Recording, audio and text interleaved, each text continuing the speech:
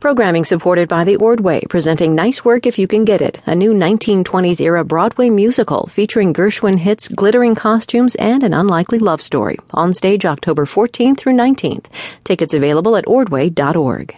This Marketplace podcast is supported by the American Payroll Association, thanking payroll professionals during National Payroll Week, September 1st through 5th. More at nationalpayrollweek.com. On this Labor Day, what we get for our work and what we're not getting, and what that label Made in America really means. From American Public Media, this is Marketplace.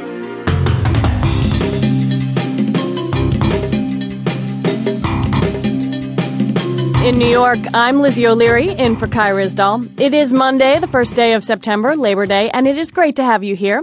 And this being a federal holiday and all, hopefully most of you are not working. But since it's Labor Day, we thought it would be a good time to check in on how much most American workers are getting paid for their labor these days. The answer? Not a whole lot more than they were 3 decades ago, relatively speaking. That's according to a new study of census data from the Economic Policy Institute. From our Wealth and Poverty Desk, Marketplace's Chrissy Clark has more. When Jamad Reed started his job as a cashier at a Walmart near Cincinnati, I was making $8.15 an hour. That was 2 years ago. But since then, he told me he's gotten a couple raises.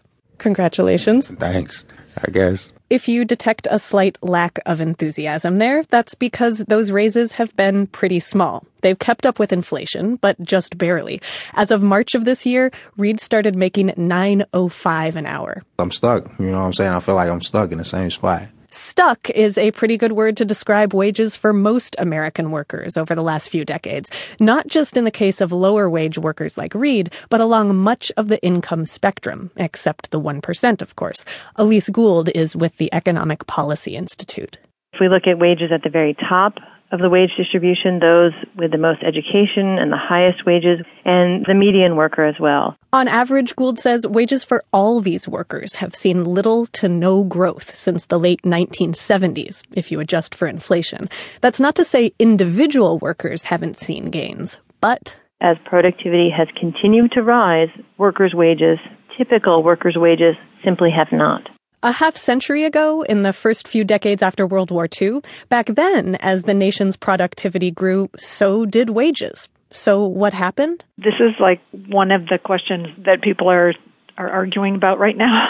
Linda Barrington runs the Institute of Compensation Studies at Cornell University. Is this about the loss of bargaining power and workers aren't able to regain these productivity gains, perhaps in the way they could when labor unions were stronger? Or, Barrington wonders, have shareholder returns just become more important to business strategy? As opposed to sharing the returns and the gains to all of the employee base.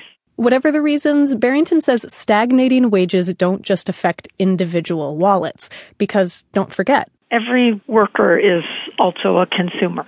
And consumers are what drive the modern American economy. I'm Chrissy Clark for Marketplace. Since it's quiet around here today, I've been doing a little online shopping in my downtime. And poking around on the internet, I wound up on the Walmart website, where I noticed they were touting products made in the USA. And also, made in the USA with imported parts. Marketplace's Adrienne Hill checked out what those labels really mean. Let's start things off with a little Demi Lovato. Who knows, just like retailers out there, there is something fundamentally appealing about products, love, whatever.